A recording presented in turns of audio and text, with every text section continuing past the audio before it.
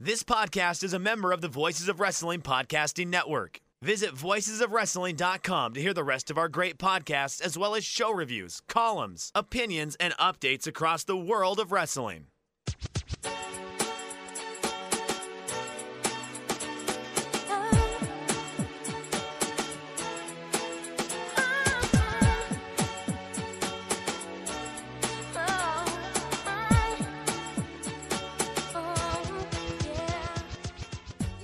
Hello, everybody. Welcome to Everything Elite. We've got a slightly different show for you this week. Obviously, we need to talk about the speaking out movement, the accusations that have been made against wrestlers, including AEW wrestlers and staff. So we're going to get into that. I'm Aaron Bentley. I am joined, as always, by Nate, a.k.a. Epitasis. What's up, Nate? Hi, Aaron. Nice to see you guys. And Mike is also here. Mike, how are you? Hey, guys. I'm doing all right. Cool. Well, you know. How are you, Aaron? I'm fine. You know, it's just weird episode because there's a lot going on that is unfortunate, but we also have to talk about it. So we will do that. If you want to get in touch with us, you can at Everything AEW. I'm at Aaron Like the Car. Nate is at Epitasis. Mike is at Fuji Heya. Here's what we're going to talk about. Speaking out, all the issues related to that. We're going to talk about some COVID news that's been bubbling up. We're going to run down Dynamite, and then we're going to preview at least the first night of Fyter Fest, which will be coming up next week. So let's just jump right into it. If you have not been paying attention, basically, over several days, there have been a lot of accusations, largely of either sexual assault or partner emotional verbal abuse that have been made on Twitter toward wrestlers and wrestling adjacent people. We discussed this briefly on the episode last week, but at that time, there hadn't been any allegations made against, specifically made against AEW people. So we didn't talk about that. But we're going to talk about it on this episode. I want to, before we say anything, I want to say, of course, that these are all allegations. Nothing has been proven in a court of law. Also, it's not our original reporting. We're taking this from the people who have made the accusations or people who have made the accusations on behalf of the victims of these issues. But even though I did start out by saying that these are allegations, I think I can speak for everybody on the show by saying that we believe victims. I think there's pushback on that sometimes related to, guilt until proven innocence. But of course, this podcast is not a court and we don't have to believe in, I'm sorry, I said that backwards, didn't I? We don't have to believe in innocence until guilt is proven because we're not trying to, take anybody's rights away. We just simply, because of the way that everything is stacked against people who make these sorts of accusations, and the fact that false allegations are so rarely made, that it's best, we think, to just start from the perspective that the victim is telling the truth and go from there. So we're just going to get into it. Jimmy Havoc, probably the biggest one in that AEW responded pretty quickly. Basically, the allegations, I'm not going to go through everything that was alleged. You can certainly find these on Twitter, but essentially it was a partner emotional / verbal abuse type allegation. And there was an allegation that he had non-consensual sex with at least one person. AEW released a statement that he's going to go to rehab related to mental health and substance abuse issues. They did note that they are aware of various reports related to Jimmy. It's been going around that Florida law prohibits firing an employee who's in rehab.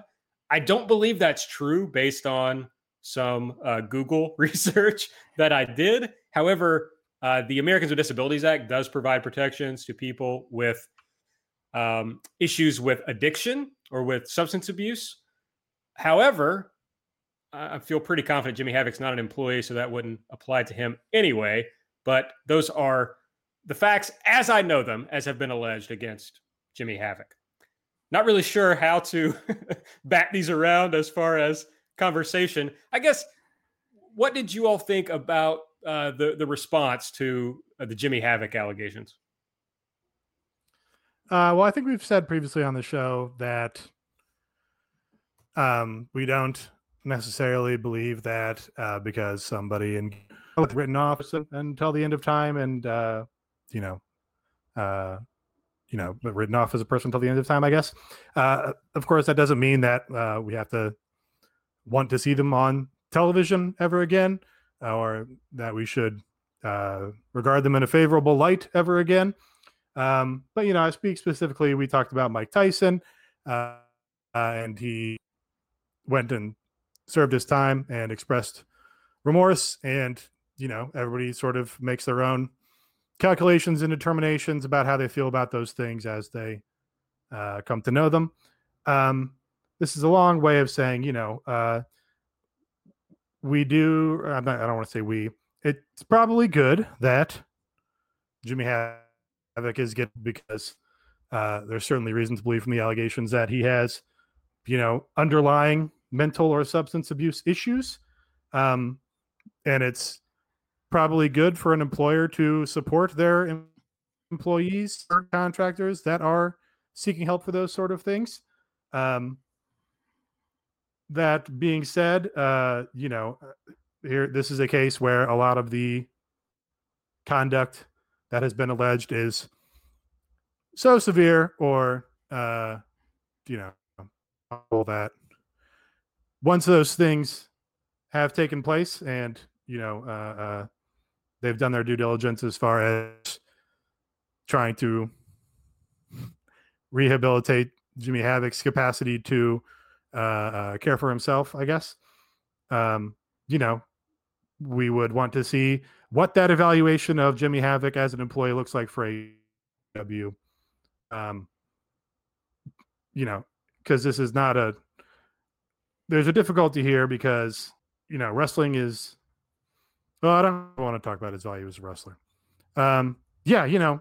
Fine statement as far as, I guess, standing by their employee, but again, they didn't address the nature of those allegations, and they are pretty severe, where rehabilitation does not excuse, I think, the actions that he's alleged to have conducted. Yeah, I think that's a fair way of looking at it. It's very clear to me that Jimmy Havoc is someone with his own issues, but it doesn't excuse his actions. And the way that they phrased it, and something that I thought was kind of telling in how they phrased it, said will reassess his situation in the company after he completes rehab. That leads me to believe that, at least in a contractual sense, maybe, or at least within like his employment for AEW, I would be utterly stunned, and we should absolutely hold AEW's foot to the fire if he's back on TV. I don't think that I think that him having rehab and having substance abuse and mental health problems to work through, I think that is something that I think it's a good idea that AEW at least is, at least my mindset, the way I'm looking at it is, and this might be a little bit of a cold response towards Jimmy Havoc, the way I kind of look at what they're doing. And this is just from like the AEW standpoint, is we want to make sure that this person is going to be in a place that after he's done, we will cut ties and we won't deal with him ever again. And we don't have to worry about what would happen to this person. And yeah, that's my expectation here. I mean, I think he's gone and he should be gone. So, yeah. And, that was sort of Dave's inclination, was he didn't think that he would be back. But yeah, I think, you don't want to leave somebody in that state of being out in the cold where you say, okay, well, we cut all ties with him and did our part because of this horrible allegations. And then, who knows what state of mind he's in and what further misconduct he could perform being a state like that, I think. but yeah, there, you know, there's not really any defense or any rationale to having him come back and being a guy that people have to watch on TV. Yeah, and an argument, at least towards Havoc, can be made of there has been incidents since his employee of AEW of him having substance abuse issues and having physical altercations with people within AEW while drunk. So there is a conversation of, hey, you let him deal with this then. Why weren't you proactive about it then to now? And I also know. And what kind of culture are you fostering where that happens? Right. Yeah. Because I know that there's been interviews about Tony Khan walking around with a duffel bag full of White Claws. If you're someone who is, and there's people on who are already involved in AEW, or people who have conquered substance abuse, or really you don't conquer substance abuse. It's something that you deal with every day of your life. Is that necessarily a healthy environment? Just in the case of having someone that's going to rehab for substance abuse, is that a healthy environment there? Like, I know it's kind of tough to like partition off and say we're talking about speaking out, but we're also talking about the environment of the company in a way. But there is, and especially within the British wrestling scene, as we're thinking through speaking out, there is, I would say, a level of drinking that does seem to be, and it's not excusing anyone's actions, and it's not saying like you shouldn't drink, or it seems like that is an issue with the European wrestling scene. And I don't like, the one thing that like when I've like seen their and this also applies with Sammy Guevara, when I've seen how AEW responded, the number one thing in my mind is like, I understand why they're doing this as a company, but is this getting the victims the justice they deserve? Like, is this going to be the right path that for the people making the accusations and the people that have been around the accusations of victims, are they going to be able to get the justice they deserve and foster their own healing? And I don't know necessarily how it's possible for Jimmy Havoc to be around in this company and be on international television and in keeping in mind the victims. And I think that's something that, again, I don't think it's going back, but it's something that I think has to be kept in mind, that this is what the company is doing. And I think that the victims are being kind of left out in the dark a lot in making these decisions. And this is the only way it seems that for some of these cases that there will be any sort of justice. And I think that kind of applies throughout the entire speaking out movement. I think there's a couple of things that you made a point of that I would want to address, which is, one, you're right about the culture issue. I think what we're seeing through all this is there is a culture throughout wrestling of viewing women as less than, and male wrestlers viewing women wrestlers and fans as objects for them to engage in sexual conduct with, basically, and not really anything beyond that, using their connections, their power in the business as a way to obtain sex, which is not uncommon, of course, in society generally. But there's something about the economic realities of wrestling, I think, that make it an environment that is, it just fosters, I think the environment fosters the problem that already exists in society more generally. So it is really important that AEW look at what kind of culture they want to have. I think it's important what you said, Mike, about, and I'm not, I don't think you meant this either, but I'm not throwing shade at Tony Khan for wanting to have White Claws at a party. Like, you know, I don't really care about that, but it is true that substance abuse is a mental health issue, and there are people who are not able to safely and responsibly consume substances. So that is something that they should think about. I also think, Nate, you made a great point about, I think we're tiptoeing around it a little bit, but obviously there can be a concern with folks like this, of if they have mental health issues, of self-harm in these sort of situations. So I think it's important that they have tried to help Jimmy in some way, even though he's done things that a lot of people would say, you know, he doesn't deserve any sort of help. But from my perspective, it's good that they're not leaving him out in the cold, as you said, Nate. But I think the interesting thing is the different reactions to all of these accusations that we're going to talk about, and I wonder if there's a way to figure out what led to the different types of reaction. Let's talk about Sammy Guevara, for example. So on a radio show in 2016, Sammy said that he wanted to rape Sasha Banks.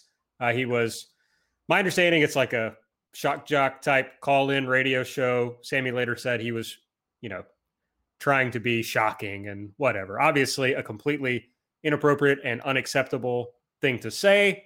He ended up being suspended without pay by AEW. He's going to be attending sensitivity training. The pay that he would have received is going to be donated to charity. Sammy also released a video on YouTube in which he apologized specifically to Sasha Banks, but also to everyone else for his use of that language. So these are the only two. There's several more, or a few more allegations. These are the only two people to be punished in any way to this point. And in the Sammy situation, you can see that there's no way around what happened. You can't call it an allegation. He did it. It's his voice. There's no way out of it. And especially in this environment, there's no way to let him skate on it. He had to pay a price for this, even if it was from 4 years ago. With Jimmy, I wonder if he admitted to some of what happened when he talked to Tony Khan. That's complete theorizing on my part, for the record. But I wonder, based on other accusations and the response. But for Sammy, it's very clear there was just nothing else they could do. Yeah, so we kind of have to do a weird thing here where we're doing like analysis of the company's performance in terms of punishing people and hopefully creating some measure of justice that way. And also we're like engaging in like weird PR critic and, also just doing this common thing in the law where you make distinctions between things. And I think there's people kind of reflexively, I think, don't like that tendency to draw those sort of distinctions when you're talking about issues as severe as sexual assault and the other things that have been alleged and speaking out. But that's sort of why the law exists, is to make distinctions between some types of behavior and other types of behavior and find where on the spectrum those lie in terms of culpability, which is to say, I guess they did the best job, AEW, responding to this particular controversy, which on one hand, you're like, okay, yeah, good job. You gave him an appropriate punishment because you took away his money and you're donating it to an appropriate charity. But the conduct that is alleged here is, really unfortunate speech that should actually absolutely be pushed back against, and ideally would never happen in the first place, and contributes to rape culture in a way that has actual ramifications on people's lives and suffering. But that is still very distinct from actual conduct, which is what the allegations are Jimmy Havoc participated in, and other people that we're going to talk about also seem to have participated in actual conduct that is worse than speech referencing said conduct. So I pointed this out on Twitter, which was, hey, AEW was pretty prompt to respond to this, probably because it had become a larger issue on Twitter because it involved a WWE wrestler, and it was a lot of banter about ratings and stuff, and it plays into that larger wrestling war, really. And that's why it became a larger issue and an issue that more people could definitively fall on one side of. But it would have been nice to see those responses about the other people we're going to talk about, I guess is what I want to say. Because, as you said, Aaron, they sort of have the out on this one that they can say, oh, the conduct is not a matter of controversy. There's nobody disputing that it happened. Whereas mostly because it's on tape. Whereas we're going to talk about people later that are reasonably identified from fact patterns, but were not explicitly named, then, you know, that kind of gives AEW an out. They say, oh, that person was not explicitly named, so we don't have to do anything. And that's not really satisfactory because, you know, it's apparent. It's been made apparent in obvious places. And, you know, we know that people like Tony Khan are on Twitter and see this sort of stuff. So, you know, I really don't have a lot to say about Sammy Guevara, you know, because the punishment has been determined at this point. You know, extremely awful comments, but comments that are common among idiot gamer bros of a certain age, and, you know, will continue to be made by idiot gamer bros of a certain age on the internet for a long time to come. Sure. And yeah, you know, he posted a apology and made apology phone calls that, you know, seemed genuine to the degree that you can sort of judge these things. I think you've pretty much have hit all the nails on the head. The only big thing that I would add to it is that with all the other ones and the Jimmy Havoc and the ones we are to talk about, there, other than being instructive, that there is like a form of justice that needs to be delivered, and there's a form of rehabilitation, at least towards the victims, so the victims are able to heal and move on and feel like that they were heard and that their accusations were taken on the level. And with Sammy, of course, it's out there, it's said, and the bigger issue with Sammy's thing is how it perpetuates a strain of toxic masculinity and rape culture, as all mentioned, that is a very big problem, especially with younger men. And especially, as Nate kind of facetiously said, towards like gamer culture and like YouTuber culture and things that concurrently with wrestling having this moment, there's also been like a streamer moment about things that like what you say has consequences. This isn't anyone who says, oh, First Amendment, whatever. They're complete idiots and you disregard because your words have consequences. And I feel like that this was it's not my place to say if this was if this was a correct amount of punishment, but it does seem that he has been taking what I believe are the necessary steps, at least to recognize his faults and his message. And it seemed like that his apology was genuine and something that, and it's not even minor, but it's something that's so minor. It should be noted that for someone who's such like a YouTuber culture person, he promptly, when he posted this, demonetized his YouTube video, no ads. He made sure that was just going to go out there and reach as many people. And I think that pretty much, if you want to look at this in a very craven way, that shows that someone's taking his actions seriously. And I think that him taking his actions seriously means that I hope he goes through this training. I hope that he learns from his mistake. And I hope that he does what he can in the future to stop perpetuating toxic masculinity and rape culture. I do just want to say before we move on that like this is not particularly fun to talk about, and I'm not sure that it's compelling audio in any way either. It's just that I think because we talk about these people on a weekly basis and oftentimes we say very positive things about them, I think it's important for us to note these things and make sure that we have accounted for everything that's out there so that at least our audience is aware of it, and we can all kind of deal with it together. This is like the exact wrong time to talk about different forms of justice and whatnot, but we all have to reckon with the fact that these things harm victims and they harm communities. These things harm lots of wrestling fans in the way that, you know, you may not feel as safe going to shows. You may have things that have happened to you be dredged up by these allegations and what's going on. And so I think it's important for us as a community to reckon with them together, regardless of how it affects our podcast. So we'll move on and discuss a few more. Justin Roberts, the AEW ring announcer, also was accused.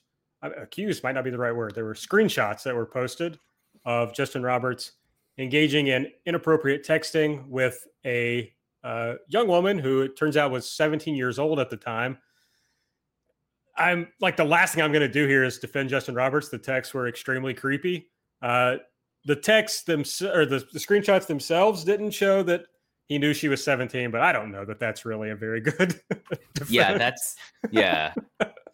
But it's just worth pointing out. But Roberts, so he was on Dynamite last night, so he doesn't seem to have received any suspension or any sort of discipline in that way, and we have no idea why. This is a real problem with the company's transparency. We might talk about that later with COVID protocols, but like, transparency is so important of like why you make decisions and what you decide to do.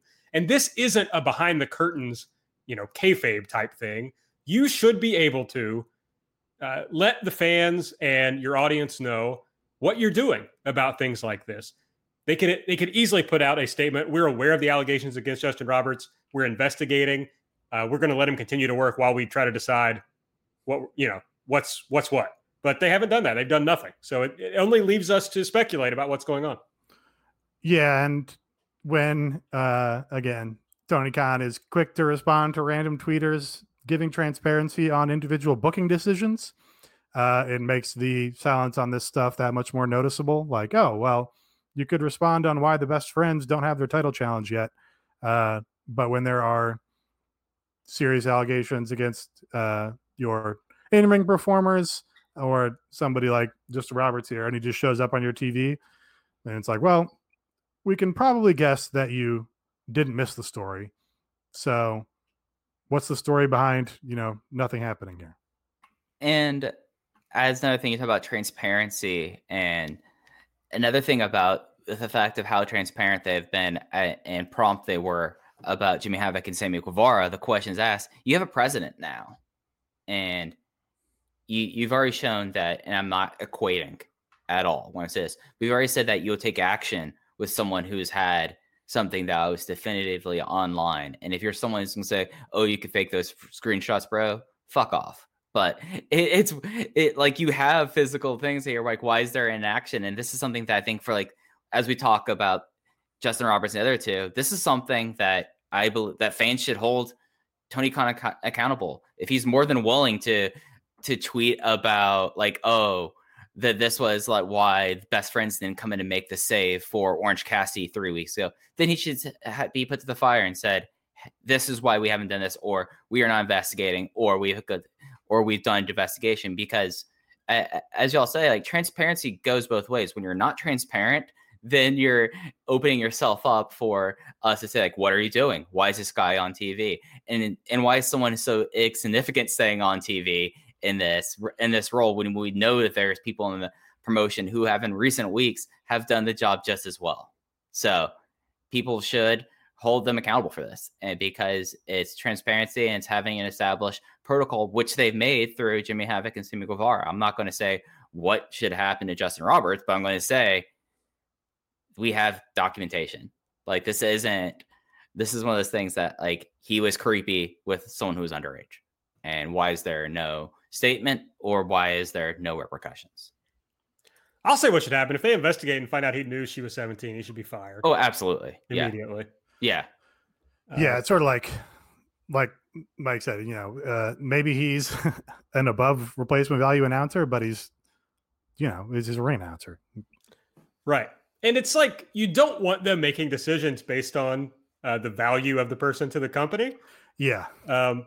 But at the same time, there are people that it makes you wonder about the company's decision-making process when someone who has such little relative value to the company is so far skating on something that is very obviously inappropriate. So we'll see if something comes up. But him being on Dynamite last night doesn't give me much hope as far as that goes.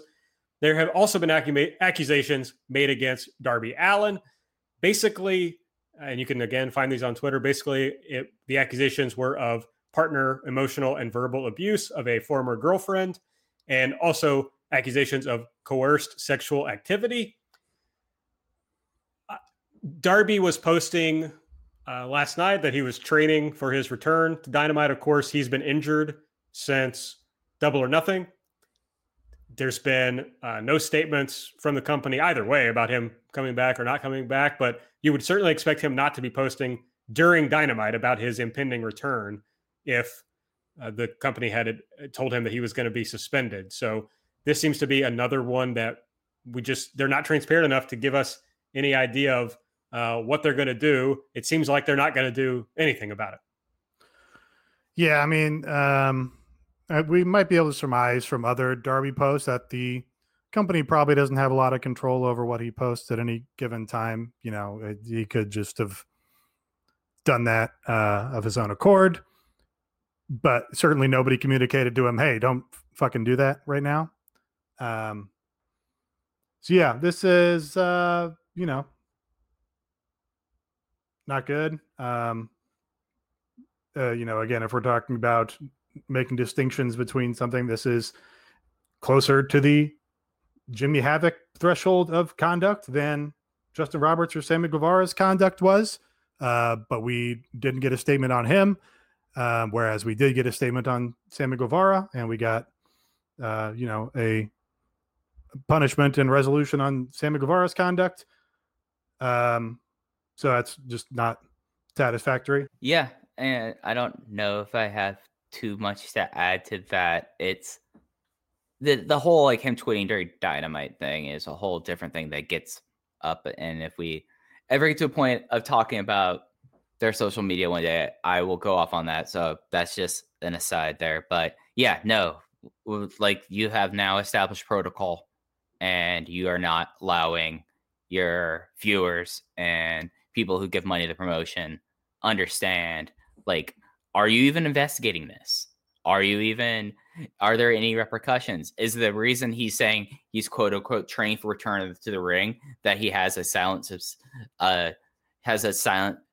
suspension that we don't know about and they're not going to make public? It should be made public. So it's another thing that, along with Roberts, that I fully think that it seems like it has to be up to the fans to hold the company to account here because they're not doing their own volition. Yeah, part of me wants to believe that the difference is, like Sammy's thing was out there. Maybe Jimmy admitted to it. These others are disputed. That's kind of right. But what I really think is happening is the Jimmy Havoc thing and the Sammy Guevara thing reached real thresholds on Twitter of just blasting through. If you go read a Darby Allin tweet right now, you got to scroll all the way down before you'll find somebody talking about these allegations. Most of them are just your normal Darby fan replies. Right. So I don't think this has really broken through the allegations against Darby. And this was something that I mentioned last week, that as we were recording, we did not have these specific accusations and these specific AEW wrestlers being alleged to have conducted these acts. And identified by name, yeah. Identified by name, correct. And that's one of the things I said was, I hope that because of the bigger names it's that commit acts and that there's some sort of resolution of them, that does not mean that people ignore the smaller names.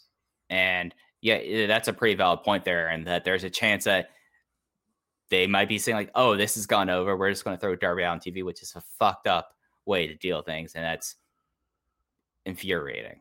Yeah. And that's you expect basically that from a, corporate business that exists for the purposes of making money. They think there's money in somebody, and they're probably saying, well, can we skate on this? Has this broken through to the larger consciousness? Is this, of a severity that we absolutely have to address it? And it just sucks always engaging with, every form of entertainment and media under the sun, because they all operate by those judgments instead of just making, the moral judgments that you would want to see people with, best intentions make, which is like, okay, well, very serious allegations have been made against this person. We should address them just as seriously as we've addressed the rest of them, regardless of how much individual traction they might have gotten. And you talk about an investigation by the company or something like that. That's, can kind of be like a phony PR thing. You say, Oh, sure. oh, well, we're conducting an investigation. But it is, you also, as a viewer of a television entertainment program, you can also don't have an expectation that the company is going to be hiring, private detectives to go and look through, original documents to find out the truth of these things. But you have the chief legal officer of the company, I think, on this television show doing like kayfabe cute wrestling segments, which we've enjoyed in the past and is, fun in its pro wrestlingness. But somebody in that position would probably also be somebody in the position of addressing these sort of things or conducting those sort of investigations. So it's, it's kind of a bitter pill when it's like, hey, here's our chief legal officer. No, she's not talking about any of the serious allegations made of our talent. She's here to talk about the fake wrestling match. Yeah. And that's something as well that I think they also had their chief operating officer. I think his name's Nick Sobek, that was on that segment as well. And they have such a crossover with the Jacksonville Jaguars, which is both a good thing and a bad thing. And when we get into like this, when we talk about COVID, the question is with the NFL, with the Jaguars, there's an established protocol. There's an established thing that for the most part is either published or whenever something comes out, they give the reason for that. This with wrestling, we do not have that. And that's a complicated line for them to cross. I think it's just, you're right, Nate, about, the investigations by corporations is mostly bullshit. I think we've all just been beaten down because the system that's set up to litigate these issues has failed. Doesn't exist. No. The police are not going to investigate this woman's accusations against Darby Allin and make it happen in such a way that we will ever know for certainty what the truth is. And there will be actual punishment and actual justice in any real way. So all we're left with, which is frankly true about a lot of the system in this country, all we're left with is for corporations to do what the state will not do. And so, yeah, I guess it affects even me where I'm like, God, I wish this corporation would investigate these allegations because we don't have anyone else to do it. But to me, in that situation, and I understand people pushing back against this in some way, but to me, a credible allegation is made without the ability to determine with certainty the veracity. You have to act as if it's true. That's how I believe. That's what I think should happen. The last allegation that we're going to talk about, this person was not named. In replies to the tweet, they were listed as someone who is on AEW every week. They were a WWE wrestler at the time that the conduct occurred. Essentially, the person is accused of forcing kisses on some women and forcing them into a hotel room, trying to coerce them into some sort of sexual activity. And then upon realizing that they were not going to engage in that sexual activity, apparently trying to pull one of their tops down before finally letting them leave. There was some Twitter sleuthing, I suppose. I guess the consensus is that the only person that it worked out with the timeline of someone who was in WWE at this time and is now in AEW. Right. Well, and the other detail was the person who made this allegation later shared, I think, independent locker rooms with this person. And that was the other key detail that the repliers would seem to indicate identifies Jake Hager. Right. So as we saw on Dynamite, Jake Hager is involved and they are going forward with his match against Cody for Fyter Fest. So again, it doesn't appear that any action will be taken relevant to Jake Hager. And again, it seems like that's because they are doing a part plausible deniability thing of, well, his name wasn't included, and part this just hasn't pushed through as much as some of the bigger allegations have. Yeah. And in an event program, even, And yeah, you have to. I don't think any of us have high expectations of corporations, and No. and pro wrestling in general to handle these sort of things above the line. But yeah, so you can absolutely lead yourself to the conclusion that it's, oh, well, he wasn't explicitly named. It didn't rise to a fever pitch on social media like the Jimmy Havoc or Sammy Guevara issues did. So they're just going to see if they can skate with it. And I guess on that point, Tony Khan and his father have worked in the NFL. They have, I'm sure, a lot of experience in dealing with people who are valuable to them as players on the team, valuable to them in that football context, that have engaged in, serious misconduct. And so, I don't know that this is fresh ground for them. So, it's not, I don't think we can err on the side of giving them the benefit of the doubt. We can say, they've dealt with these sort of issues before. They know that these sort of issues exist in sports and in the wrestling industry and in every other industry. And, they have to have some sort of protocol or at least prior experience dealing with this stuff and trying to make a determination on what they have to address and what they don't have to address.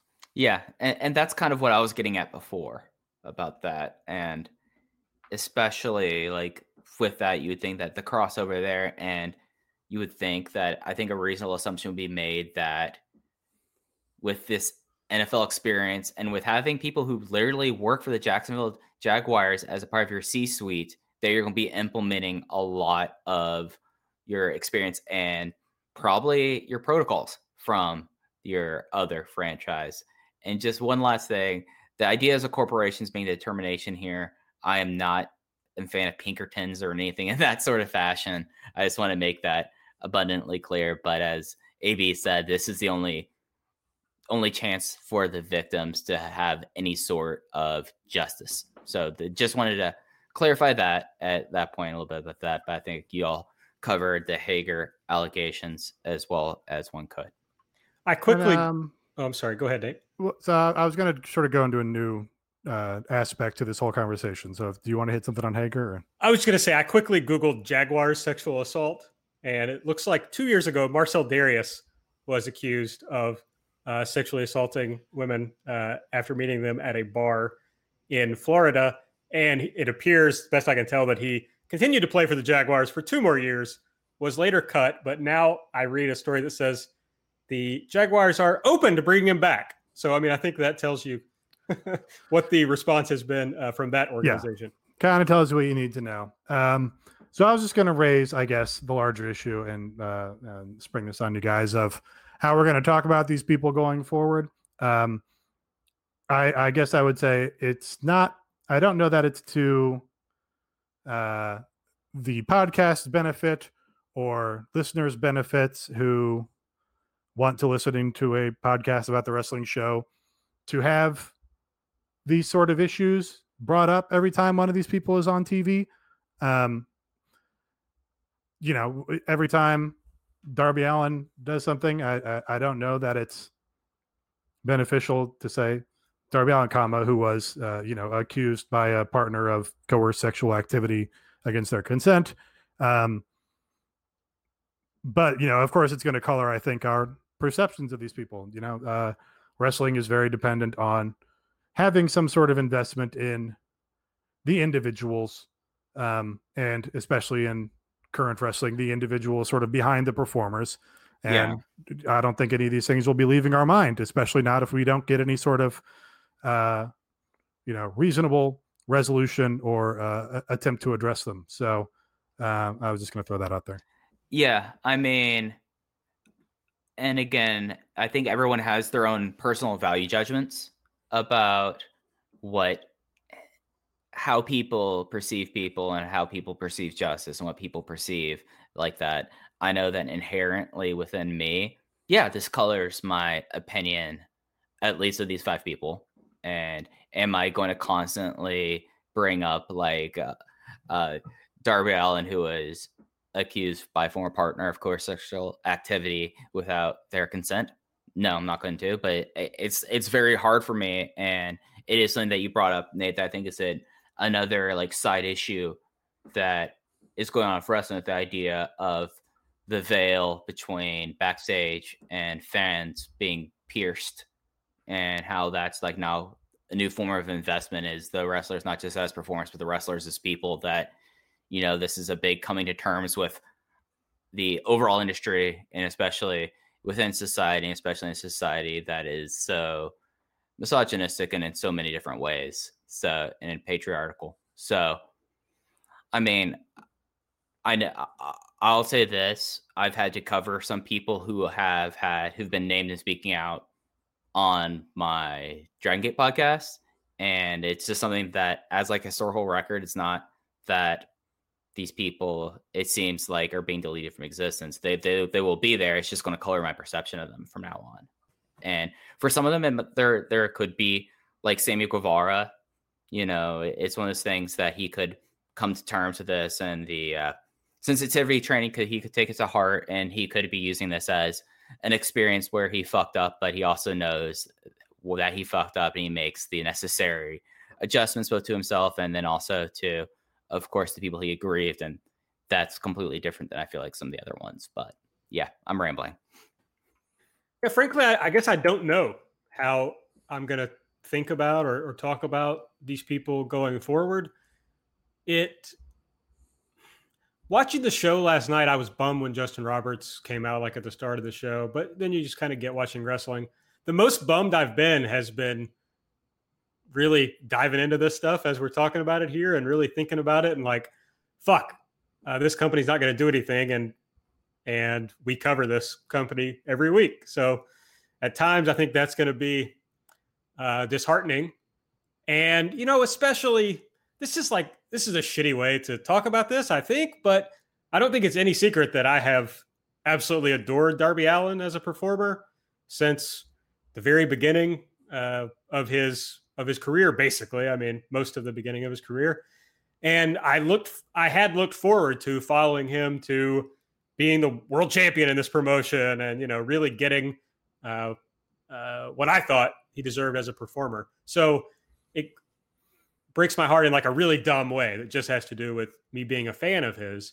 And so it's going to be really hard, I think, to discuss him going forward, because if he has a great match, am I an asshole for saying like, wow, Darby was really good in this match and I had a lot of fun watching it, when there's a lot of people who, I mean, I will think about this, I hope, forever, every time I see Darby. But there's a lot of people who either won't be able to watch or are going to have to steel themselves to watch, because it's going to dredge up some shit that they don't really want to be thinking about, you know? So I don't know. I think it's going to be a struggle.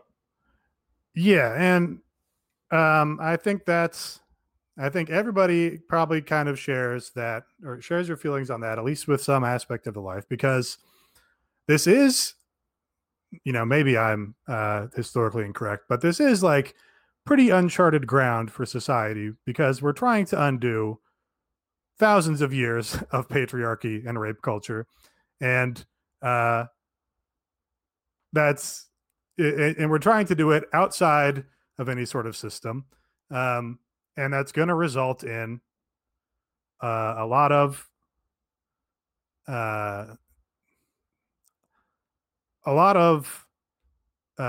you know, irreversible kind of harm to people's lives in the name of greater progress, and in the name of you know, creating a better society. You know, the accusers and these women are going to have and, you know, accusers of any gender are going to have you know, something probably hanging over them for the rest of their lives, because, you know, they spoke out in the attempt to create a better society where these things don't happen, and where this sort of treatment is not systemic to the degree that it is. And I think that's worth bearing in mind that this is, before Harvey Weinstein, like there weren't mass identifications of powerful people that had, habitually committed these sort of acts. And, it was a global thing. So it's, really uncharted ground for all of society. So, everybody's going to handle it differently. And, it's going to be learning experience for everybody, I guess. And I think it's particularly weird as it relates to wrestling, in that part of me wants to say I have to consume wrestling in a different way. I can't become so invested in specific performers because you just don't know. It's not like watching sports where if you have a team that you like, it doesn't really matter who the players are. And if the players change or a player is bad, you can just, I root for the team, not a big deal. But if I stopped becoming invested in wrestlers in that way, I don't think wrestling would be very fun to watch.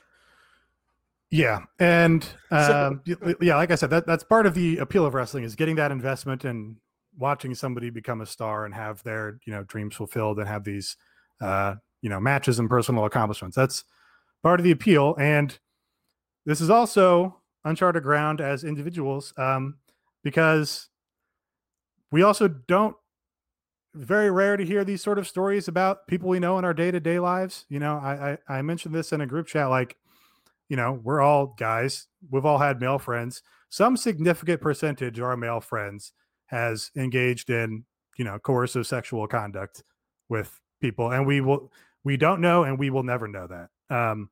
And we just don't have to address that because we never are given that knowledge. We'll certainly, have all known guys that have turned out to be creeps and been like, oh, what the fuck, and changed your behavior accordingly.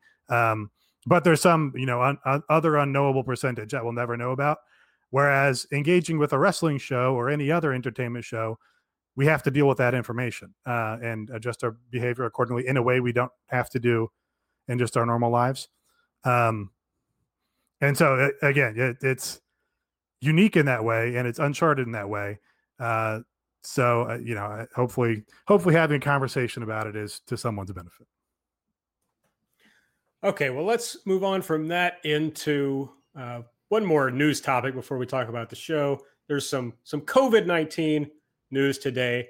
I don't know that we can put a number on it now, but there seem to have been a lot of positive COVID tests at WWE in the past. Well, I'm not sure exactly when the tests were performed, but they're starting to find out now that a lot of people tested positive. Renee Young also tested positive, though she tested at home. It wasn't through the WWE test. This ties into AEW because that's why Jon Moxley wasn't at Dynamite last night, because he's now been in contact, obviously close contact, with someone who has contracted the virus. And frankly, I think it's up in the air whether he's going to be at Fyter Fest at all. An interesting just news note is that Kayla Braxton from WWE tweeted that she tested positive, even though she previously tested positive in March. I know there is some thought out there about antibodies and how long you might be protected. Of course, we should say that the tests have false positive rates, so it's certainly possible that she falsely tested positive on one of those occasions. The other AEW note was that QT Marshall came in contact with someone who tested positive, and so that's why he and his students were not at Dynamite last night. But I think this brings up a bigger issue, which is that, as we talked about on this show, you can't do this safely. We've said that. But this is a great example why, because people come in contact with other people, especially now that states are starting to open up and you can go anywhere and people are being less safe. And so there's just no way to do these mass gatherings of people without putting people at risk of contracting this virus. Yeah. And a bigger thing that I feel like that seems to be only really an issue with the major North American televised wrestling companies are that in Japan, everyone that has come back and is planning on coming back and have announced shows in front of crowds have announced that a protocol. And I know in the case of New Japan, it was a 7 to 8 page PDF of this is what we're doing. This is what's happening behind the stage. This is what's happening for fans. This is how everything will be taken day by day. I know that Dragon Gate has had a similar protocol. We have never had any sort of protocol come forth, not just from AEW, but from WWE. And that is a public safety disaster, because as Florida has become it's become like the biggest hotspot right now in the world for COVID-19. And with the action of the state governments, and I might have a different perspective about this as well, as I live in the Southeast and my state opened up at a similar time and has been having terrible bounces of it that have not been at the numeral scale of the Florida, but at least proportionally might be in a very similar situation. That, let's say, one of you name a random WWE or AEW wrestler just for this exercise. I'm going to propose Otis. All right, Otis. Let's talk about Money in the Bank winner Otis. He did win Money in the Bank, right? I think Mr. so. Money in the Bank Otis. Okay, Mr. Money in the Bank Otis. I do not know where Mr. Money in the Bank Otis lives outside of whenever he's in Florida. I'm willing to guess, because he is a recent NXT wrestler and someone who was at the PC, that he still lives in Florida. But let's say that you are someone that wherever WWE Money in the Bank 2020 winner Otis lives, let's say you work at the gas station or at the pharmacy. WWE Money in the Bank winner Otis might be walking around with, as a carrier, someone who would test positive asymptomatically of COVID. It is a danger that if they don't have a protocol there about what's happening there that's out publicly, that we know that, WWE Money in the Bank winner Otis has tested positive, that you could be getting positive and you won't be able to contact trace, because that seems to be such an important thing here. And it's such a failing that I noticed today that friend of the show, Cubs fan, posted a thread because there was a show in Mexico that happened in an empty arena, and they got in a lot of trouble because it was in an area of the country where it was not an empty arena. But then they published what they did and they showed what they did. We don't have that. All we have, again, are tweets from like Tony Khan, at least for AEW, or we get reports of dozens of tests. And I mean, calling a spade, AEW has to have shows because they have to supply content to Turner. Like, that is, they have no other major revenue sources. That's how they Alvarez operate. did say today, if they don't do shows, then they would go out of business at this point. Right. So the fact that, like, Jacksonville area, Duval County, big hotspot. As well know, Orlando, big hotspot. The fact they don't have any sort of protocol here, that, like, it's good that they were cognizant and they were like, hey, QT was in someone in Georgia and he came in contact with it that tested positive. They said both QT and his students they brought down, they are all out, and the same for John Moxley. But the fact is that now you have the situation that John Moxley, to my knowledge, still is in Las Vegas, Nevada. He might have had this for a while and hasn't shown symptoms because of his wife not getting tested until now and only finding out through a home test. And it's deplorable. It's deplorable. Sorry for that rant. I get really worked up about COVID. No, I mean, it's true. It's a transparency issue, as we've been talking about. That's just an issue with this company where they want to, as Nate was talking about, be transparent about shit that doesn't matter. And, it's just, let me explain this dumb little booking thing to 3 people on Twitter, but not explain these big issues. So it's just, it's an ongoing problem and something that doesn't appear like it's going to be resolved anytime soon, at least not in a positive way. Let's talk about Dynamite. That's going to be my suggestion for how we continue on this podcast. So, Dynamite, Wednesday night, kicked off with a lumberjack match. Wardlow defeated Luchasaurus with an F10. After the match, MJF attacked Jungle Boy. The ring filled up with people, as it is wont to do. And Tony Schiavone announced that he'd just been told by Tony Khan, the official canon matchmaker, that they've signed Jungle Boy and Luchasaurus versus MJF and Wardlow. This match owned. This might have been one of my favorite lumberjack matches I've ever seen, just because they used lumberjacks when it was appropriate and they didn't do that. It still allowed these two to have what I call the meat slapping against meat fight, which I enjoy, Wardlow doing a shooting star press. Oh, no, it wasn't Wardlow. It was Luchasaurus doing a shooting star press. Was insane. It just was like a fun match, and I think they need to have 305 live. We need to have a big boy season happen in AEW. After that, we had a Technique by Taz video. He's talking about Brian Cage and furthering the feud with Jon Moxley. Yeah, Taz is really good at these, and I like combining his two different roles here, and that he's been doing these technique videos for a while, and now he's doing it with the express purpose of putting over the guy that he's managing. That's a good dynamic, I think. So yeah, Taz is a highlight in this right now. Britt Baker sent Tony a note. She says, "You are taking off friendship timeout, even though you left me in the dumpster." And we see Britt in the back of the vehicle that she was in last week, but now they have enclosed it in plexiglass and given her a security guard. Of course, as they pointed out on Twitter, the plexiglass may have been because she likely has been in contact with Adam Cole, who has likely been in contact with people who have COVID if he doesn't. Yeah. There's no way. The WWE outbreak was inevitable. NBA is having their outbreak before they even get into this so-called bubble in Florida. There's going to be people in AEW that get it if they don't already have it.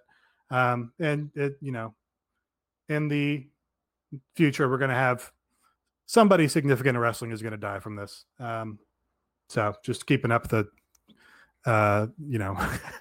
great mood for this episode. This was cute. Britt's a great heel. We love Britt's character. I'm convinced that the wealthy and powerful have a COVID vaccine or treatment. No one of any note, as far as powerful people, have died from this disease. So that's my conspiracy theory.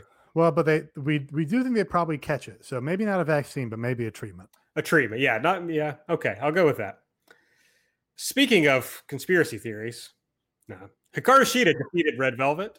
Next, Shida and Penelope Ford got into it as Shida was coming in to the ring.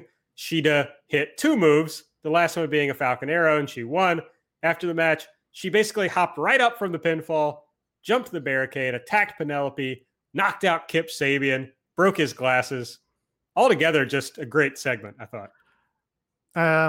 So I did like this segment. I liked Shida and Penelope just getting into it immediately. Shida destroying her opponent and then getting right back to the matter at hand, which is her upcoming match with Penelope.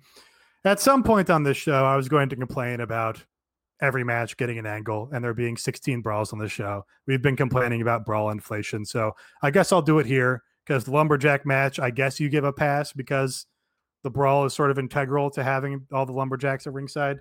But yeah, another half dozen brawls on this show and each one just matters a little bit less because you've seen it a dozen times.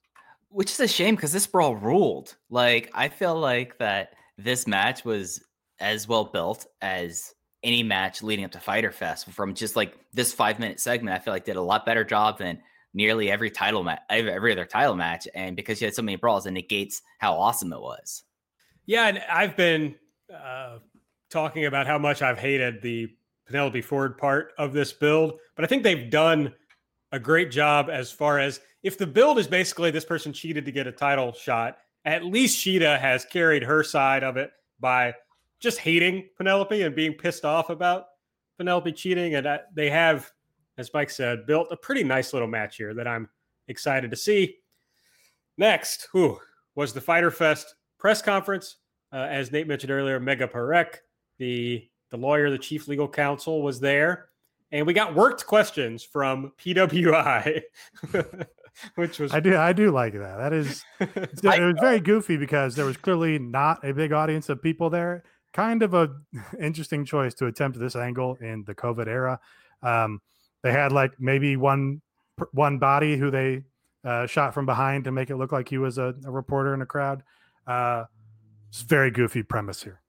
Yes. I'm mad about it because why use PWI when you could have the best podcast about all elite wrestling on? I would be willing to give my name to say hey, Mike Spears, Everything Elite. I have a question here. I told Tony Khan online, why didn't I get a call for this? Because I would have done it. I've been a full hazmat suit. Mike Spears willing to do kayfabe question or worked questions, which is funny because I hated the all out stuff. Right, that's what I was thinking. It's just power and the idea of being on national TV versus a dumb YouTube video. Two different things for me.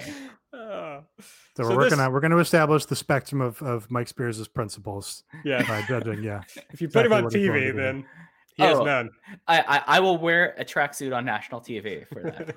I'll wear this one. Mike, if you wear the hazmat suit, they're not going to be able to see the tracksuit. Well, yes. There are like clear hazmat suits. We need is a custom hazmat suit that's painted to look like a tracksuit. that is painted Firebird purple and looks like an Adidas SST tracksuit. That's it. There we go. But yeah, no, this segment sucked. This was terrible. Yeah, so it started with Arn Anderson talking about Jake Hager not being there. And then he goes on this long thing about how he was telling Cody it wasn't the time for Hager to challenge him to get Cody mad. And then Cody said he was mad. So that's how Arn knows that it worked. Doing all this worked. Then they started letting Cody talk. And somehow he turned it into this thing about Ricky Starks and not having any money before he got signed by AEW, which I thought was pretty rude. Frankly. Heavy shot at the NWA. Yeah. Cody was attempting to do something about the American dream and hard times here. But yeah, it did not really work. No, he tried to do a thing with Hope where it was a very like politician speech thing where you have your hook. And so you're going to make your points hit those hooks, but it didn't really work that well. In the middle of him talking, thank God, it was broken up. Jake Hager showed up with his wife, Catalina. Jake and Cody do the UFC boxing face-off kind of. And then Catalina threw water on Cody. This made Dustin Rhodes, who was also there, very mad. And that was basically the end of the segment. Yeah. So if I was going to delete something on this show, I kind of got old face fatigue on this show. And I mean that in two ways. First of all, I've complained about the Arn's coach gimmick ever since he debuted here. His promos do not really do anything for me. He obviously in his day was a tremendous promo, but having him cut this promo in front of a literal fake crowd of one person was dead. And then, just too many faces up and down this show that I've had my fill of seeing on other companies. I don't know. It's like they were doing this thing where they were bringing in ex-WWE talent and being like, it doesn't matter what they did in the other company because we're going to use them properly here. It doesn't matter that people had all these old perceptions of it. But there is a threshold or a breaking point or a tipping point where all those old faces recognized from other companies kind of overwhelm the product and the brand. You got Arn here, you got Jake Hager here, even Cody, Matt Hardy in another long featured singles match, still pushing Sean Spears. And just all those old faces. I was just like, this is not the same like vibrant upstart Revolution brand that it was when you were getting Orange Cassidy debuting to a giant pop of young people. Like it's just doesn't feel the same.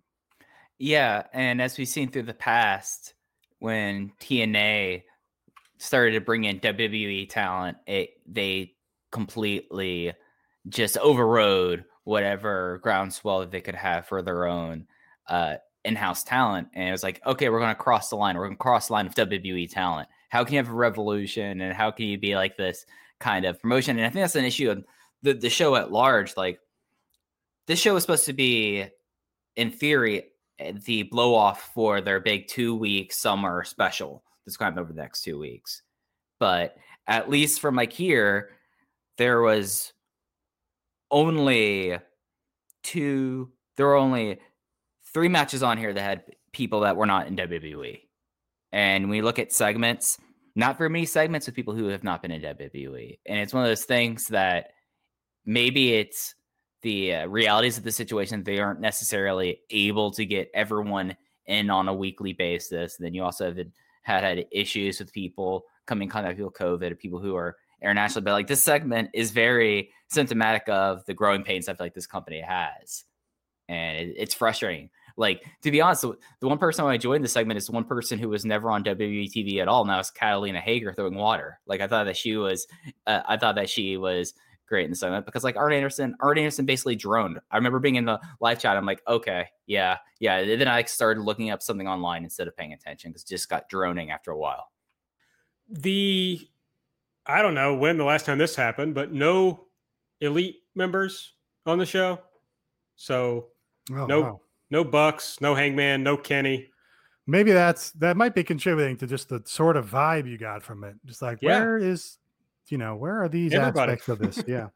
Right. Well, that's the promotion, right? It's called Elite in the title. Yeah. All Elite Wrestling was no Elite Wrestling on this episode.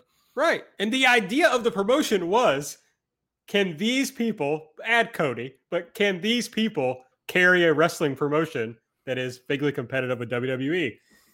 And, if none of them are here, that makes it pretty tough. So. Yeah. So I'll just double down on my take that they need to get rid of all the old managers because they don't add anything, especially when they're going to use this much time on them.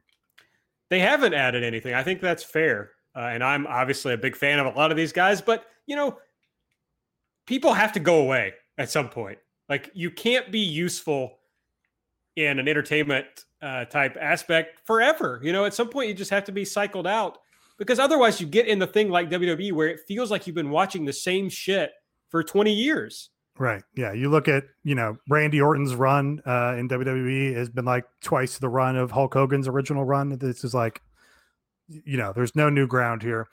And you just also lessen the effectiveness of these guys when you have them out here all the time. If Jake Roberts was twice a year doing a pre-tape promo to hype something up, he would have that much more gravitas and it'd be that much more effective. But instead, he's just out here, making Lance Archer look like not such a giant and look just like a normal sized guy. Yeah, I mean, Taz has been the different one in that he has added to the Brian Cage act. Yes. It hasn't been about him, and he's not retreading what he's been doing forever. Maybe it's helped that he hasn't been an on-screen character in a long time, so that helps. But he's actually been really good. So if these guys can come in and do something that's valuable, then they should. But sometimes it just feels like either Cody bringing in the people that that he loved, or Tony Khan thinking like, "Oh shit, I can book Arn Anderson for my TV show." I think Cody in this promo says, I don't like cosplay wrestling or whatever.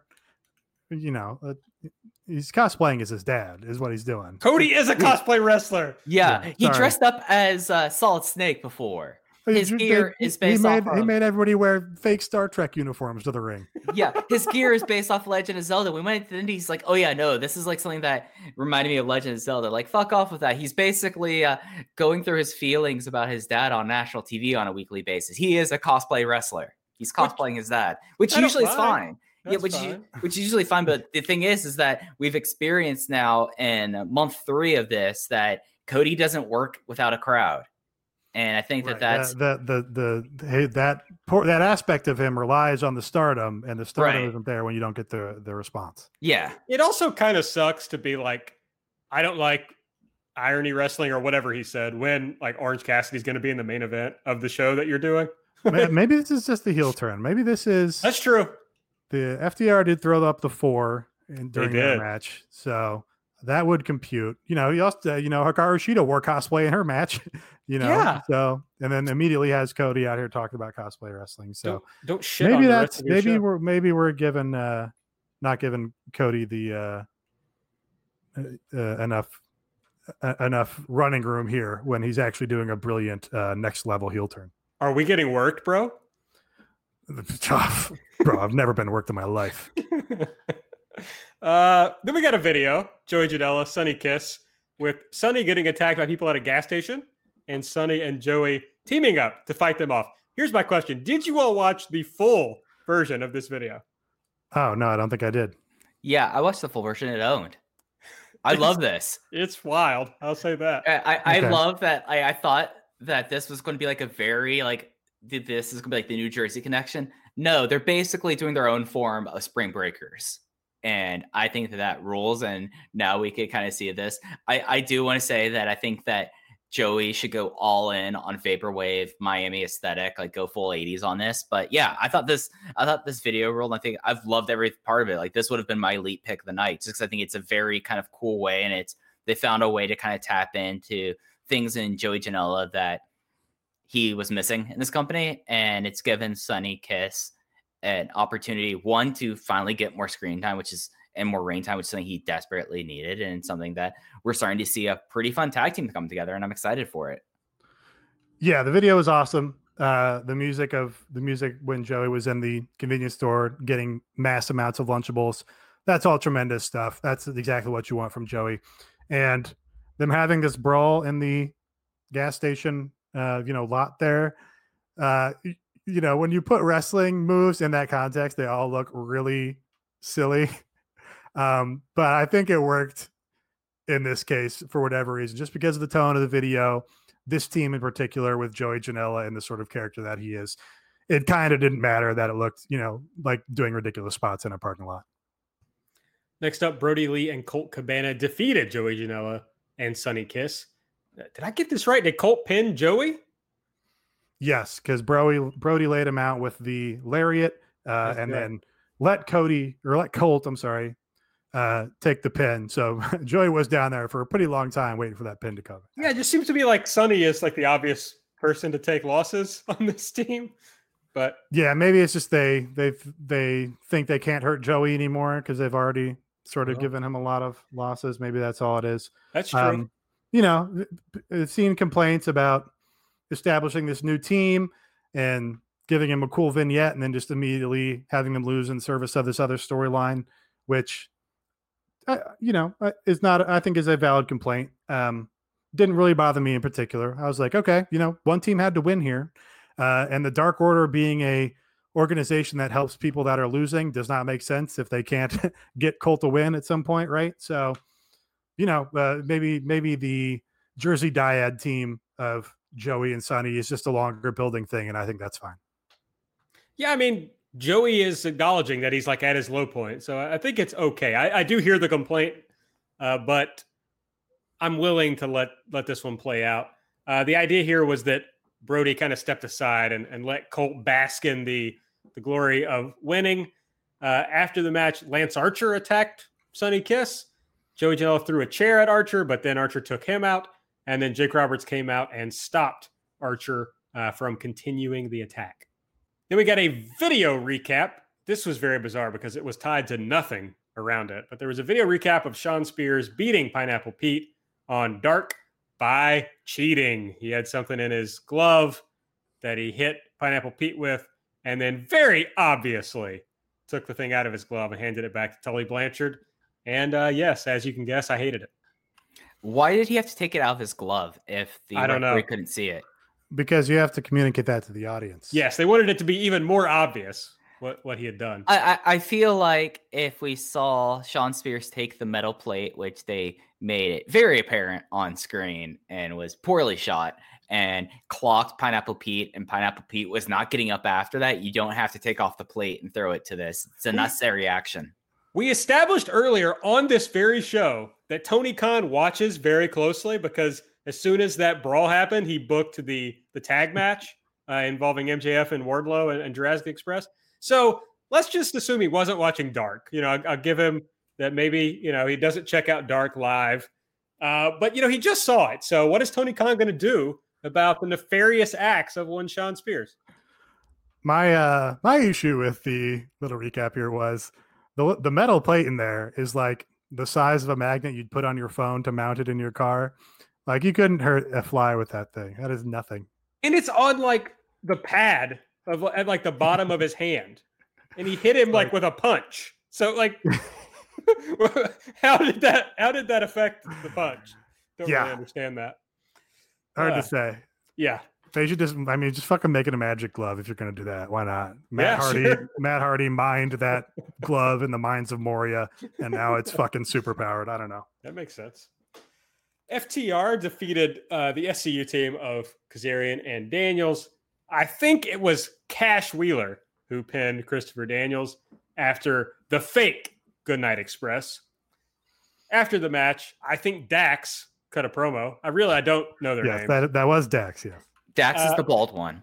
Dax is the one who fucking gets in there and is a house of fire and doing all these Southern tag exchanges at like 300% speed and is extremely entertaining for that reason. He said, "We weren't a welcome addition to the AEW tag team division. We are, quote, barely scratching 5'10". Very funny. And don't have the athletic background that JR likes. He says, but there are good guys and bad guys, but we're the baddest guys. Calls out a bunch of teams, including the Young Bucks. I guess the Young Bucks were on this show, but only briefly. But the Butcher and the Blade are stealing their truck. And Blade is calling the Butcher Butch, which I really enjoyed. This was weird. Pentagon and Phoenix jump in the ring. This is like a big return where they haven't been on TV in a long time. And the way they shot this just sucked shit because it's like, oh, well, there's Pentagon and Phoenix. But basically this led to the Blade saying that they were challenging FTR and the Bucks to an 8-man tag. Butcher and the Blade would tag with the Lucha Brothers. The Lucha Brothers hit a package pile driver diving footstop combo on Cash. Then the Bucks made the save. Lucha Bros left, jumped in the FTR truck, and they all exited. I hated this match. I think SCU, and I think that sadly Christopher Daniels is kind of fallen off the cliff.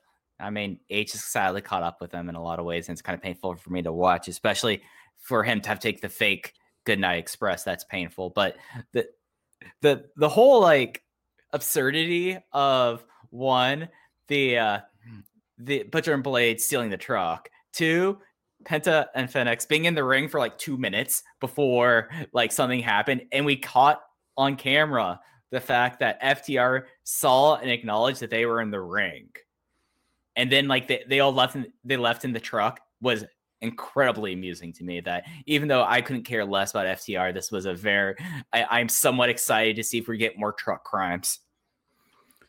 Yeah, great match. I think this was SCU's best tag match they've had in this promotion. A guy that's been pretty predisposed to not being into FTR. You know, I thought their feud with the Bucks was something that had a lot of juice to it, but as guys, like the whole fucking shtick about leg slapping and we like old guys and we're the game of wrestling and all this is just like turns me off the act. But I don't know, when fucking Dax Harwood gets in there and is doing all this shit and just like determined to work his ass off, I'm like, damn, fucking, he's making Kaz interesting in this moment. I can't believe this. So I was again, it might be a matter of expectations, but this greatly exceeded my expectations. Blade getting mic time was a delight because that doesn't happen.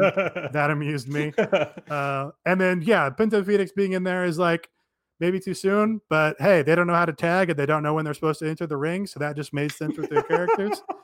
And this 4-way match makes no fucking sense whatsoever, and I'm very hyped for it. Plays into the FTR and Bucks thing. They're not going to get their hands on each other. They have to team first. And just the team of Butcher and the Blade and Lucha Brothers. This is what I wanted from All Elite Wrestling, is this kind of shit of Butcher and the Blade and the Lucha Brothers sharing a ring and not another long Matt Hardy singles match. This was a delight. I guess I'm hoping the Bucks don't use the tag ropes. You know, that's like one way that could be fun. My thing with FTR, I agree with you, Nate. I was excited about them coming in, but now I'm like, oh yeah, I forgot why I hate these guys' whole shtick. Like, it's very boring. But then when they have this match, like, okay, they're not doing flips or whatever, but they do so much shit. They do a ton. Or they just, yes. Yeah. It's like your whole shtick is supposed to be that you don't have to do so much, that you just like, do the little stuff that tells the story, but they just like are constantly going. So they do. I mean, the things they do are little stuff and they do a lot of it. It's like they just went maximal in a different direction where the Bucks are like, we're going to fucking do super kicks 30 times in every match. People are going to count the super kicks when we do this. And FDR is like, no, super kicks and flips are stupid and slapping your leg. We're going to do a tiny little, a million tiny little tag tricks and catch the guy while he's running the ropes in order to bail him out. And, do all these arm wrench tag combinations at 2000% speed. And that's just, I don't know. It works for me. Maybe, maybe it's just because it is like a fresh coat of paint on the Young Bucks, where it's like, everything as fast as you can, full maximum effort at all times. But, they're the heel version. They're the foil of the Young Bucks. And that's interesting to me. We got a video next on the Best Friends versus Kenny Omega and Hangman Page match. Trent says, we hug because it makes us stronger. So, we get a kayfabe reason for the hugging, which I think is good. JR probably like that. And basically the story that they're telling in the video is that the Best Friends have a lot of momentum. They've been winning a lot of matches, and Page and Omega don't really mesh with each other. JR, honestly, one of the best things he's done in the promotion was this little part in this video where he says, they're trying to act like they've gotten on the same page, but I don't really buy it. I mean, it was good subtext that was there, but I think sometimes you do have to say that in a wrestling thing to try to put it out there. And I thought JR was the right vehicle for it. And Trent closed the video by saying, this is the biggest match of my life. We're going to fuck those boys up. And we're going to preview Fyter Fest later. So I won't get in now to what my thoughts on that are, I suppose. But this was a good video. Good video. Yeah. Trent, just a weirdo in the exact right way for this promotion. The, stuff about why would we hug? And he's just like, man, hug gets makes stronger. Why wouldn't we hug? Right. Best friend. That's, that's part of the AEW brand that we want is the best friends on that. Yes.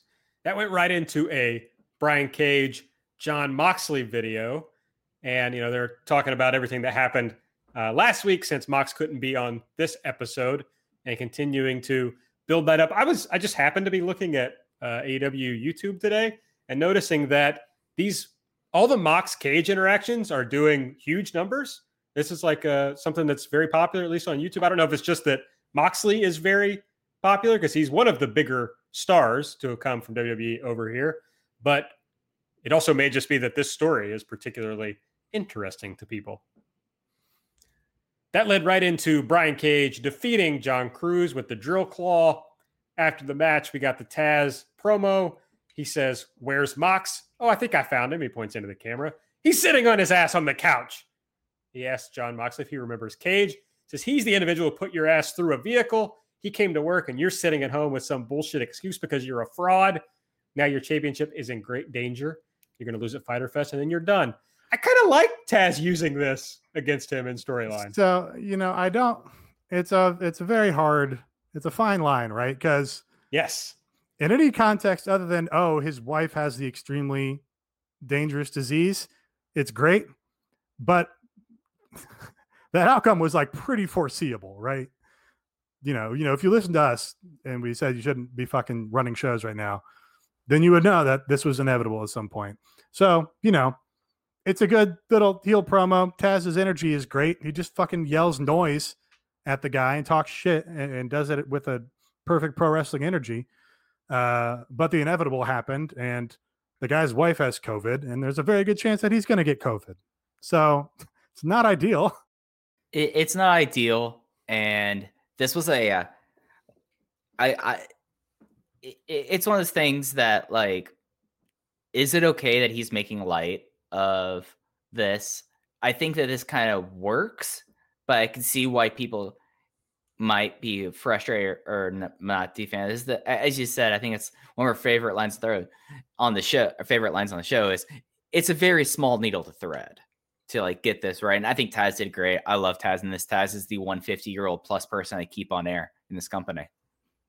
Yeah, like when he first said it, I kind of was like, oh, I don't know. But I don't know. The more I've sat on it, I'm like, no, it heightens the feud in a way. Now, you're going to feel real bad if like something bad happens to Renee or to Moxley, obviously.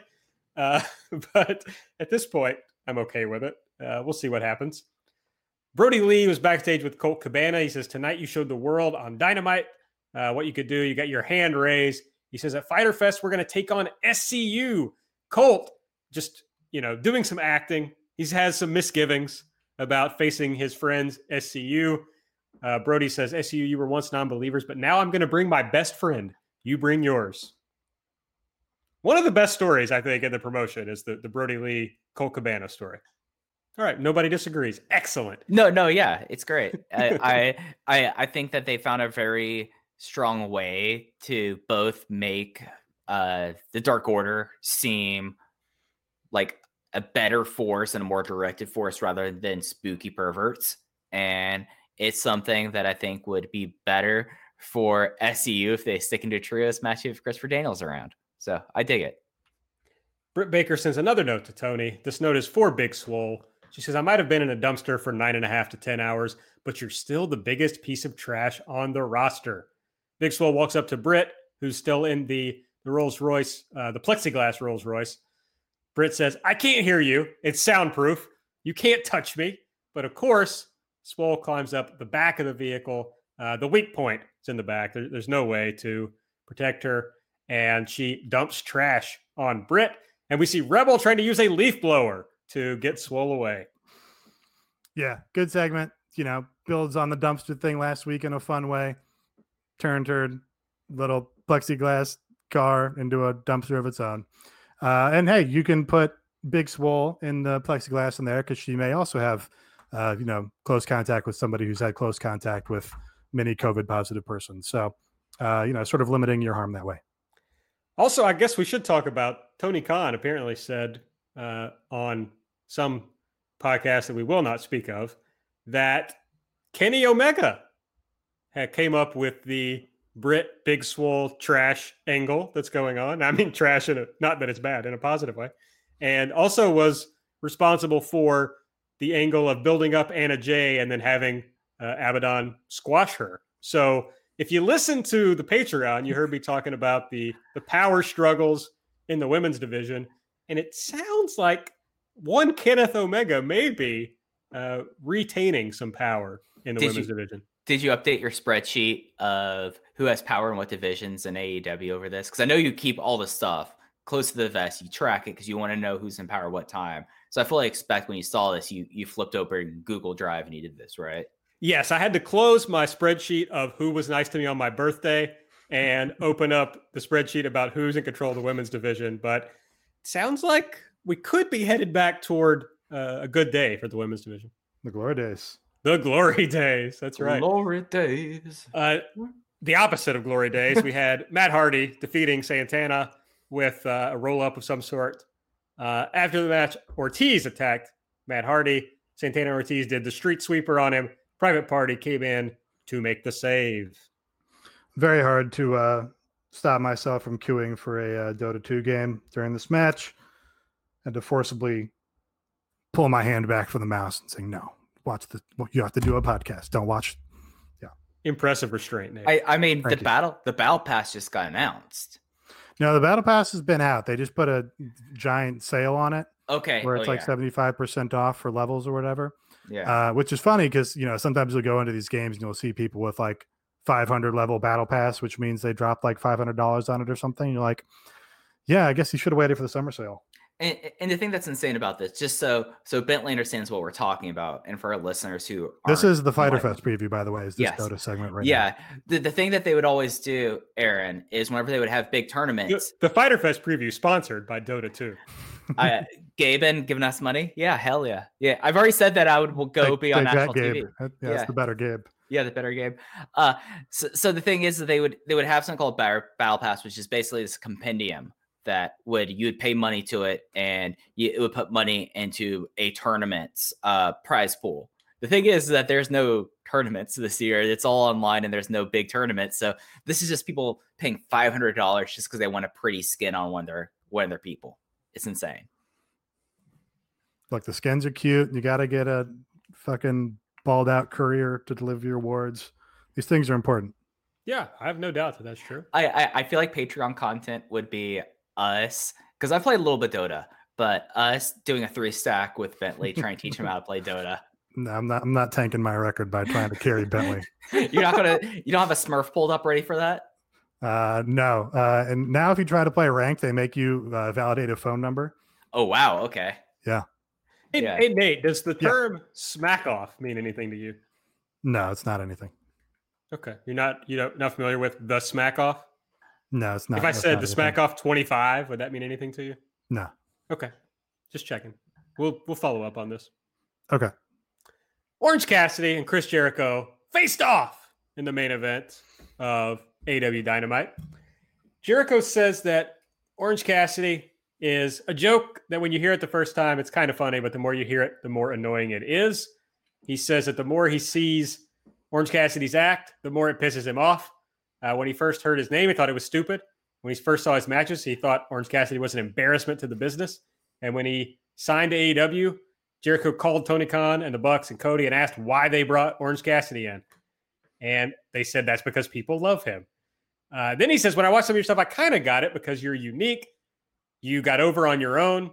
But people love you because you're a lot like them. You're lazy and a slacker. You don't have what it takes to make it to the top. So you made a mistake when you broke out of your lane and got in my face.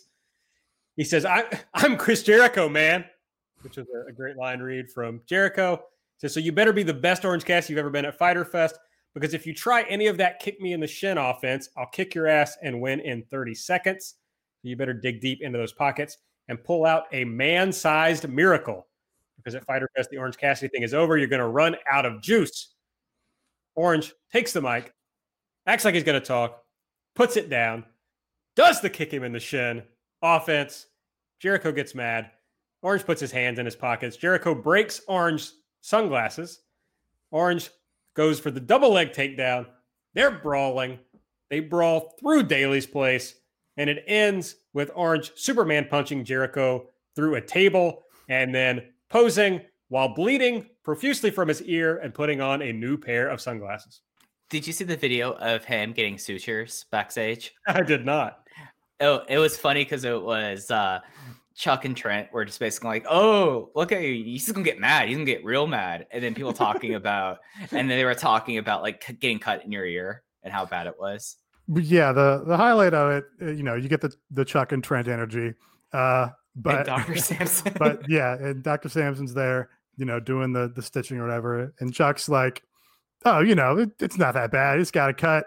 And then realizes he's totally undercut the feud and been like, oh, wait, we're not supposed to. I shouldn't say it's like not that bad. And then Dr. Samson bails him out. He's like, well, you could get cauliflower ear.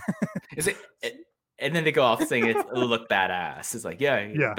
Look like he's going to look like a badass. Check it out if you haven't. But yeah, I thought, pretty good segment here. This was the right tack for Jericho to take in building this feud. This was the right time to do the spot where somebody fucks up Orange's glasses. I will say, doing a brawl and blood on every episode of the show, you kind of get diminishing returns. And I don't think the blood here was intentional, but it's still like, again, we see it every week, so you can't get too hyped about it. Yeah. I will. The big spot where he does the running Superman punch, and Jericho goes flying through this table. Right? They also did this in the Stadium Stampede and didn't realize their mistake, I guess. Running down these steps is not a good way to get speed and make it look like it's more forceful, right? No, not at all. No, yeah. So what they need to do is, I don't know if you guys have any experience with this. Instead of steps, they need sand dunes, because sand dunes you can run down at full speed, and as you take steps, the dunes collapse and compact and make steps underneath you, so you can run at full speed down essentially a giant mountain. So they need to install a sand dune in Daly's place. And then they could do all the spots they want where you get a big running start down a hill and then do a dive onto somebody through a table or whatever. And you get the potential of someone getting like tripped up in the sand dune. And no, see, that doesn't happen because it just compact sand. Okay, well, I was flawless in my running down a sand dune experience. So that's just me. The Mike Spearsism. Look at me, Mr. Perfect Sand Runner over here. The athlete, Nate. I'll take it. The athlete, Nate. Yeah, they were really god awful. Premier athlete. Premier athlete brand. Sorry. Thinking about starting a brand. Yeah. Premier athlete sand. There we go. The Aaron Bentley joke of the week. There we go. Thank you, Nate. They really got off on breaking glasses this week, didn't they? Yeah. Well, the first one was not on purpose, I don't think. But hey. Yeah, but you're right. Yeah, and Nate, you did the whole like broken glass thing where now it's like they literally do an angle after every match, and now it's all I can think about when I watch this show. There's nothing ever just breathes. There's an angle or an attack after every segment, or during every segment. It has real EFED energy from Tony Khan. It really does. All right, that was Dynamite for this week. The ratings, it came out earlier on Thursday. AEW takes a big drop, although it's kind of in line with the curve that they have had over the past 4 weeks. They're down to 633,000 from 772, so 140,000 viewer drop. They dropped from a 0.28 in the demo to a 0.22, and from 8th to 17th in the demo. NXT was up slightly, but it made them up big over AEW with 786,000 total viewers, but they lost again in the demo, down from a 0.2 to a 0.19, and down to 26th from 25th in the demo. Yeah, I got no takes this week. Yeah, they were not very good. Yeah. No. All right. Also, just want to remind everyone to check out patreon.com/everythingelite for your bonus EE content. You get lots of bonus shows. So if you need more podcasts, we do lots of them every month. So check it out. This week, Mike and Nate did Into the Codyverse about the GCW The World show from Indianapolis. And it's getting rave reviews in the Everything Elite Discord. Oh, good. It was a fun show. We might have another one coming up with the Backyard too. We might have another review coming out with that. Yeah. Maybe. Sick. Yeah. We also, as always, had AW Light previewing Dynamite and Nate giving us coverage of all the vlogs that exist on the face of the earth. Sorry, I forgot to check if there was a new Blackpink vlog today. That's what that was. Oh, new single drops at like 3 a.m. So when everybody gets up tomorrow morning, or if you're listening to this on Friday this morning, new Blackpink single should be out. So give that That's right. check that out. How you like that? How you like that? Next week, we're going to have a Fyter Fest retrospective. We'll look back at last year's Fyter Fest and talk about this year's Fyter Fest. So that'll be coming up. It's really just really refreshing to engage with an industry that's not at all problematic and doesn't have, these sort of issues like K-pop. You can just I can go to K-pop where nobody's canceled and there's nothing seedy going on behind the scenes. It's really nice to have that sort of little break. Absolutely. So join the join the Patreon, which will also give you access to the Everything Elite Discord, where we do live voice chats during Dynamite, and we just chat at any given time about everything. So join us, patreon.com/everythingelite. Next week on Dynamite will be the first of 2 weeks of Fyter Fest from Daly's Place. We're going to get a live show.